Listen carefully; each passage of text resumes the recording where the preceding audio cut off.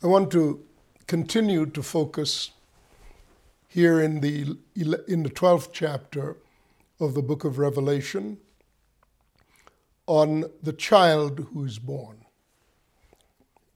The dragon, of course, is opposing the child at the time when the woman is giving birth to him.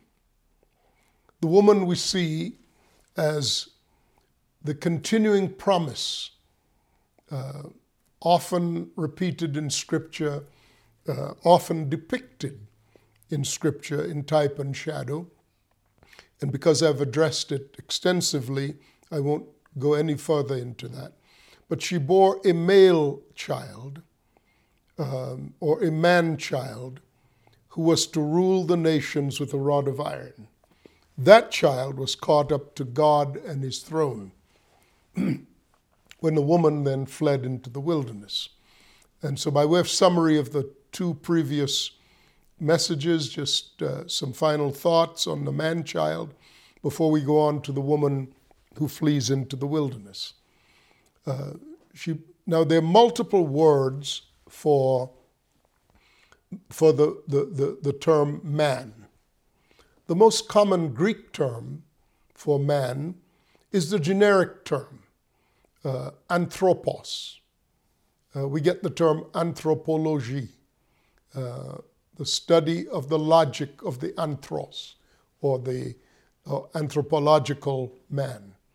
There we're talking about the genus called man, or humans, irrespective of male or female. So in the general sense, anthropology is the Greek term that refers to man, and it's that catch-all term.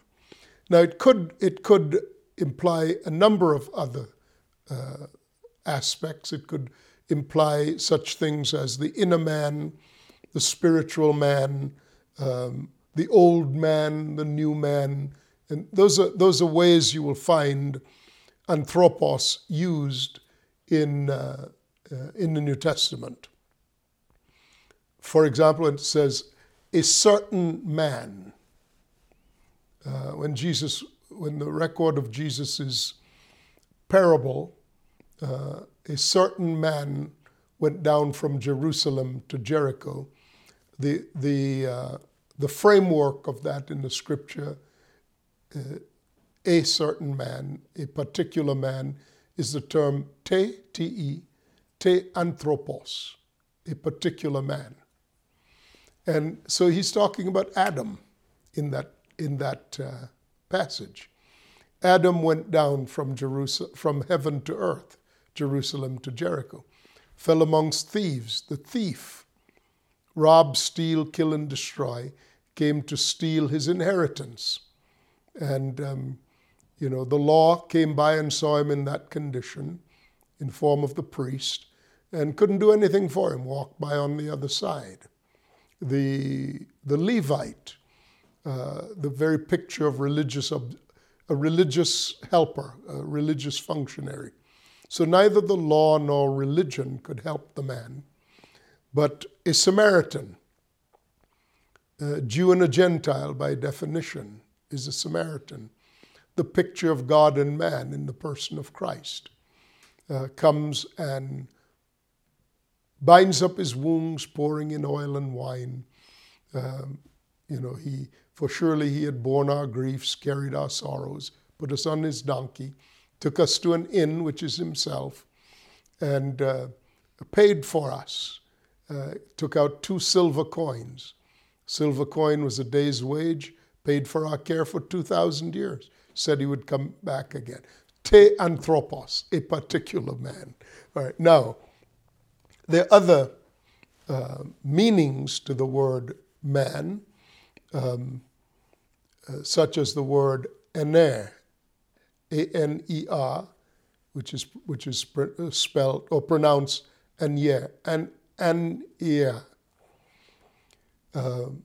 Other meanings, but then the word for one particular word that is very significant is the word teleos. Teleos, T-E-L-E-I-O-S, teleos. That means a complete man. A man who well, it's the reference to Jesus, the Lord Jesus Christ, the teleos man, the perfect picture, the completed man. But the word used here for the man-child is the word aren, which is more related to the term male, but it carries that's why the man here is also referred to in two ways. Number one, quote, he was to rule the nations with a rod of iron. So this would indicate a progression, all right? From the point he comes forth, it's a progression. Now, interesting, because it directly relates to Jesus, whose destiny is to rule the nations with a rod of iron, but he didn't rule the nations with a rod of iron when he came forth. That would be future. But for 3.5 years, he demonstrated that he had the qualification to rule the nations with a rod of iron. How did he demonstrate that? This is how. He said, I am in the Father in me is in me. I only do what I see my Father doing. 3.5 years, 42 months, 1,260 days, 1,260 days. Same thing comes up immediately after that. So from the time Jesus appeared to the time that he left the earth, was caught up literally while they beheld a cloud received him out of their sight, as he ascended, was 3.5 years.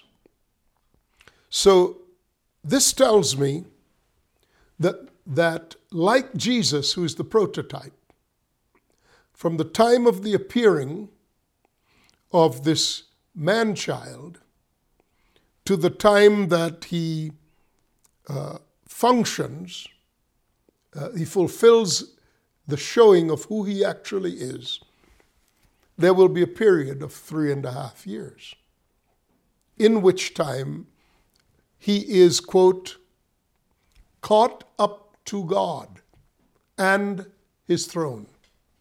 In the last recording, I deconstructed what was meant by caught up to God and to his throne, referencing what Jesus said, you are in me and I am in you, as he spoke to the Father. And he said, let them be one in us in this way, so that the world may believe that you sent me. We have not yet, and have not at any point in history, achieved that place of the oneness of the body of Christ to bring to the world the picture that God loves them like he loved Christ. This references a period of time when this male child is brought forth, like the point from which Jesus came to John in the river Jordan to be baptized, and heaven opened and God confirmed the testimony that he was in Christ. It was God who said, I am in him. How did God say that? This is my beloved Son in whom I am well pleased. That's the commissioning that gives us no excuse not to follow Jesus. In fact, this was the fulfillment of the second Psalm that prophesied that God would authenticate Jesus when he would say, "Thou art my son, today I have begotten you. Ask of me, and I'll give you the nations for your inheritance. Ask of me, and I'll give you the kingdoms of the earth for your possession." So this is not about the child being born as in when Jesus was born in Bethlehem. This is about the time when he is brought forth to rule. When he's brought forth fully accredited to represent the Father. And that lasted for 42 months, 3.5 years. There's a parallel between that, the 3.5 years of the appearing of Christ, and the 3.5 years in which we live and function as the corporate man in the world as the testimony of the Lord Jesus Christ. See, there has to be a point in time where the thing that God has been working on since creation is revealed as complete. So when he makes his entrance, the enemy knows that he has to destroy him. He's already ready to represent the Heavenly Father in the fashion in which Christ himself represented the Father once he came forth and was baptized by John.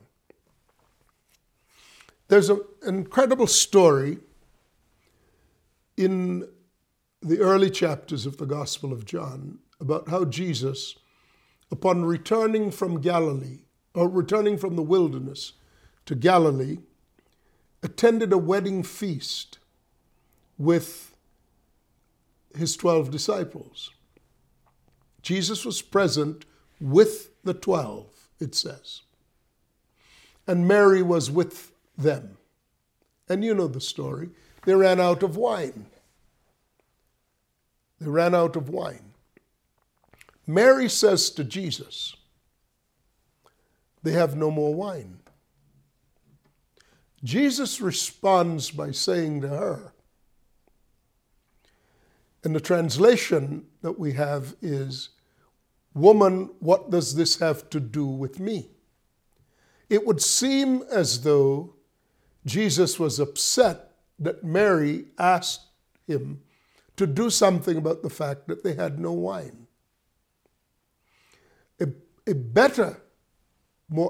Now, you can understand why Bible translators would translate the framework of Scripture or the framing of the particular Scripture in the way they did, because they saw it in the manner that I've just described. Jesus was a bit annoyed that his mother would even tell him to do something. A better translation from "Woman, what does this have to do with me?" is not that, but this. Better translation is this: "Woman, this has to do with you and me." It's not that this doesn't have anything to do with us. Quite the opposite. This has to do with you and me. Because here Mary is representing the old.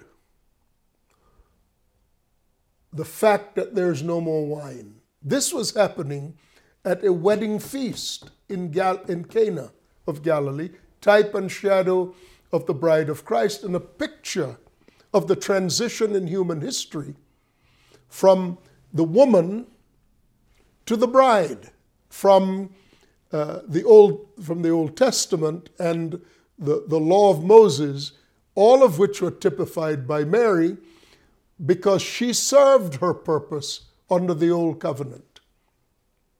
The law continued until Christ, and Mary was valuable for the bringing forth physically of the Christ. But in the wedding feast in Cana of Galilee is when the transition is made from Son of Man, Son of the woman, to Son of God. And here's what happens. And you know the story, but just to run down a few thoughts on it. There were 6 stone water jars used for ceremonial purposes. And at the time, and Mary said to the attendants, whatever Jesus tells you, do that. Mary's actually speaking the words of Moses, who said in Exodus 22, he said, a prophet shall the Lord your God raise up from amongst the brethren, like unto me. Him shall you hear in all things whatsoever he shall command you.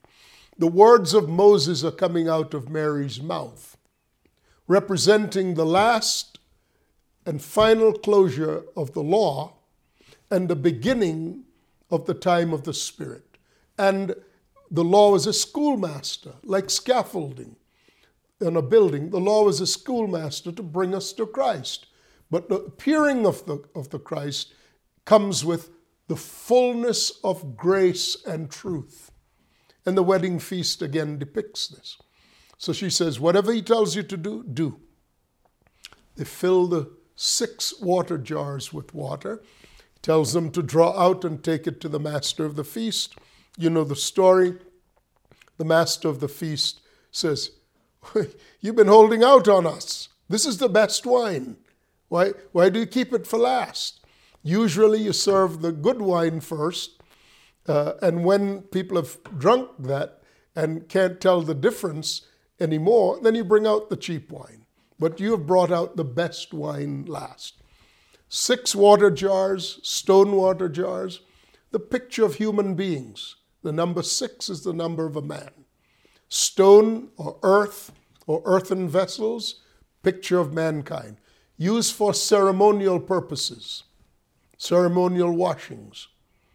But when filled at the command of Jesus, filled with the water that springs up into eternal life, filled with revelation, it resets their mindsets. And the joy is returned to the feast in the form of the best wine. 3.5 years after Jesus appeared, as he appeared, and 3.5 years later he would be crucified, the first miracle that he performed was the turning of water into wine in the wedding feast of Cana of Galilee. But the more important picture is the transition from Mary, from the Son of Mary, to the Son of God. That's why he says to her, woman, do you understand that this is about water to be turned to wine? This is about you representing the old, me representing the new. You are the cheap wine, so to speak. I am the best wine. I am the wine for the feast. You served until now. That's why he said, woman, this is really about you and me. He wasn't telling her, leave me alone, I don't want anything. Otherwise, why did he do anything? Why did he do anything? And the silly notion that you talk to Mary if you want Jesus to do something. I mean, that is so bizarre. You wonder how people actually, well, it's pretty simple. They don't know the scriptures. And they simply don't care about knowing the scriptures. And they perish because of that ignorance. No, this is not an argument for talking to the mother of Jesus. That's to know him according to the flesh. If you know him according to the Spirit. But 3.5 years, beginning with the wedding feast in Cana of Galilee, he shows that he's clothed with the Father, and he shows that he's operating by the power of the throne of God. And that's why, from that position, not from heaven, but from that position, clothed with the authority of the Father, clothed with the presence of the Father, he could say to Satan, go tell that fox, I'll cast out demons today and tomorrow, and on the third day I'll reach my goal. There's nothing you have neither part nor lot in this matter, the scriptures say. He's about to do what he was put on the earth to do. Now then, there is this period of time when the corporate man is revealed, when for 3.5 years it will manifest the unity of the Spirit in the bond of peace in perfection. For 3.5 years, it will manifest for the completed period, for half of 7. For half of 7, there will be a period of time in which on the earth, like in the case of Jesus, we shall see in the corporate man the perfect representation of Christ for 3.5 years. That's why he's referred to as a man-child who is destined to rule the nations. It's not about the time when he was born, it was about the time when he was revealed. So for a period of time, this body of Christ will come, will absolutely come to the fullness of the stature that belongs to Christ. Then it will not be as infants tossed to and fro by every wind of doctrine and the cunning and craftiness of men in their deceitful schemings. No, this man will be a fully mature man in the fullness of the stature that belongs to Christ. And here, in the middle of the scripture that shows his life being threatened, he clothes himself with God and functions out of God by the authority of the throne of God. And he does that on the earth. And Satan can't do anything with him, so he turns his attention to religion. He turns his attention to that which bore him. Now, God prepares a place. She flees into the wilderness. Wilderness. This is so rich. I can't believe that we didn't see these things all these years. What happens to the apostate church? What happens when the glory of God departs out of the institutional church? What happens? It'll be in the desert. It will be in the wilderness. You know what you do in the wilderness?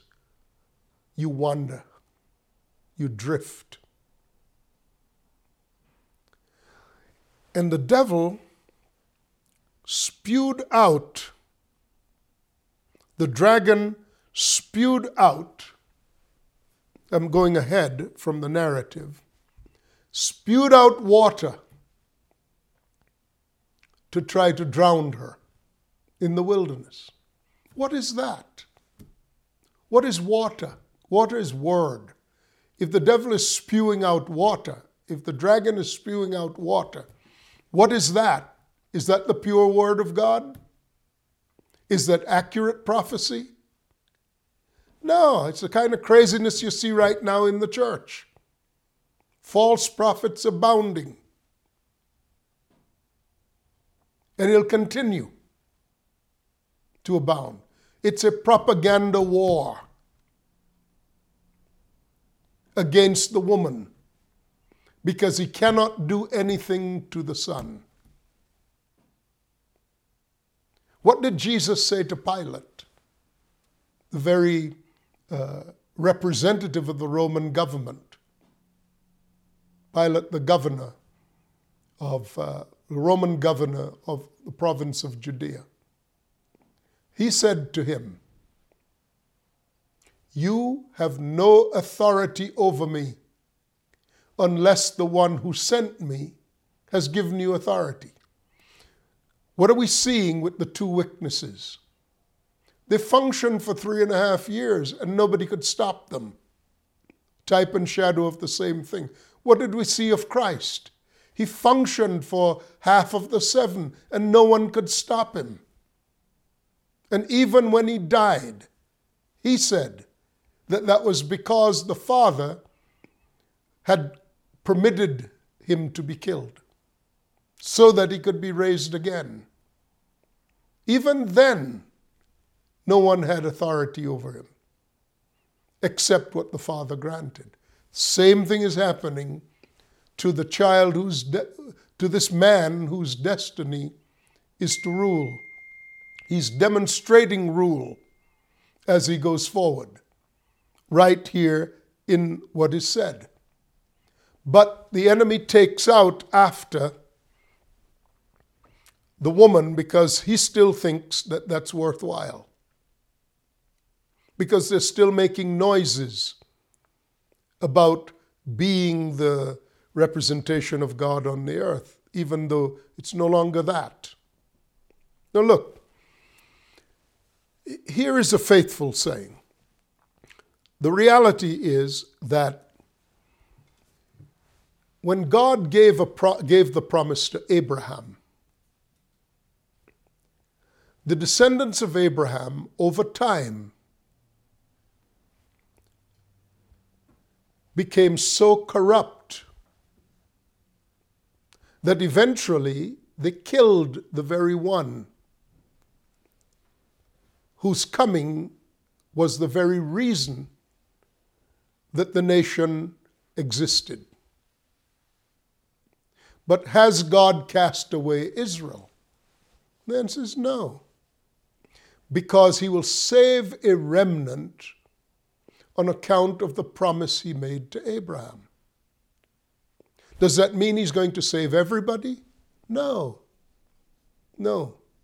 This woman has in it both the potential of a remnant and those who are in the compendium representative of those who have fallen away. This 3.5 years is a time for repentance, when the truth is being brought forth by the pattern son, living in the corporate man. So there's a separation out of the woman, just like birth is a separation of the child from the woman. The woman and the child are no longer conflated when birth occurs. The law was a schoolmaster to bring us to Christ. The Christian, the institutional Christianity preserved a cultural likeness to Christ. Just like the law and the Jews preserved, they were placeholders until the real was to come. And in the case of Christ, when he came, the nation of Israel was destroyed, but for a remnant. And in the case of this man-child, when he emerges out of the woman, she will go into apostasy, but for a remnant as well. It's the same story. But God has mercy on her in her wanderings in the wilderness, because she was not caught up to God and to his throne. In other words, she was not part of that which lived in Christ, moved in Christ, and had its very being in Christ, like he was in the Father. So the Father is not in the institution. Look, this is so obvious. You wonder why we didn't see it. The institution is never about the fatherhood of God. The institution is always about getting a pass out of trouble,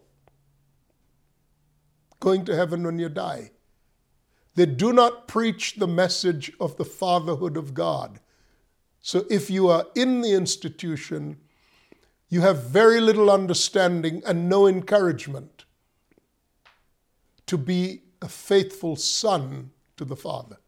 You are always being told to go to heaven when you die. This is what it's about. But in Christ, you bear the name of the Father on your forehead. She will wander in the wilderness because she will not be raptured out. And she will not have power, although God will have mercy on her for the sake of a remnant, yet in it, yet in her. There'll be a time when she becomes the harlot of Babylon, and God will decree that it's time for the remnant to come out of her. But for a while, the desert will swallow up the flood of dissipation and false information about her that will come from the world. The world is going to paint the harlot church, or the world is going to paint the woman out of whom the Son comes in the most horrifying of circumstances. You realize that everything that was said about the woman at the beginning, clothed with the sun, with the moon under her feet and a crown of 12 stars. Remember, you realize all of that, the light and glory of her, was because of what she was carrying in her. Not really because of who she was. When he is separated from her through birth, she does not become caught up to God or functioning by the authority of his throne. She wanders in the wilderness. Same woman wanders in the wilderness.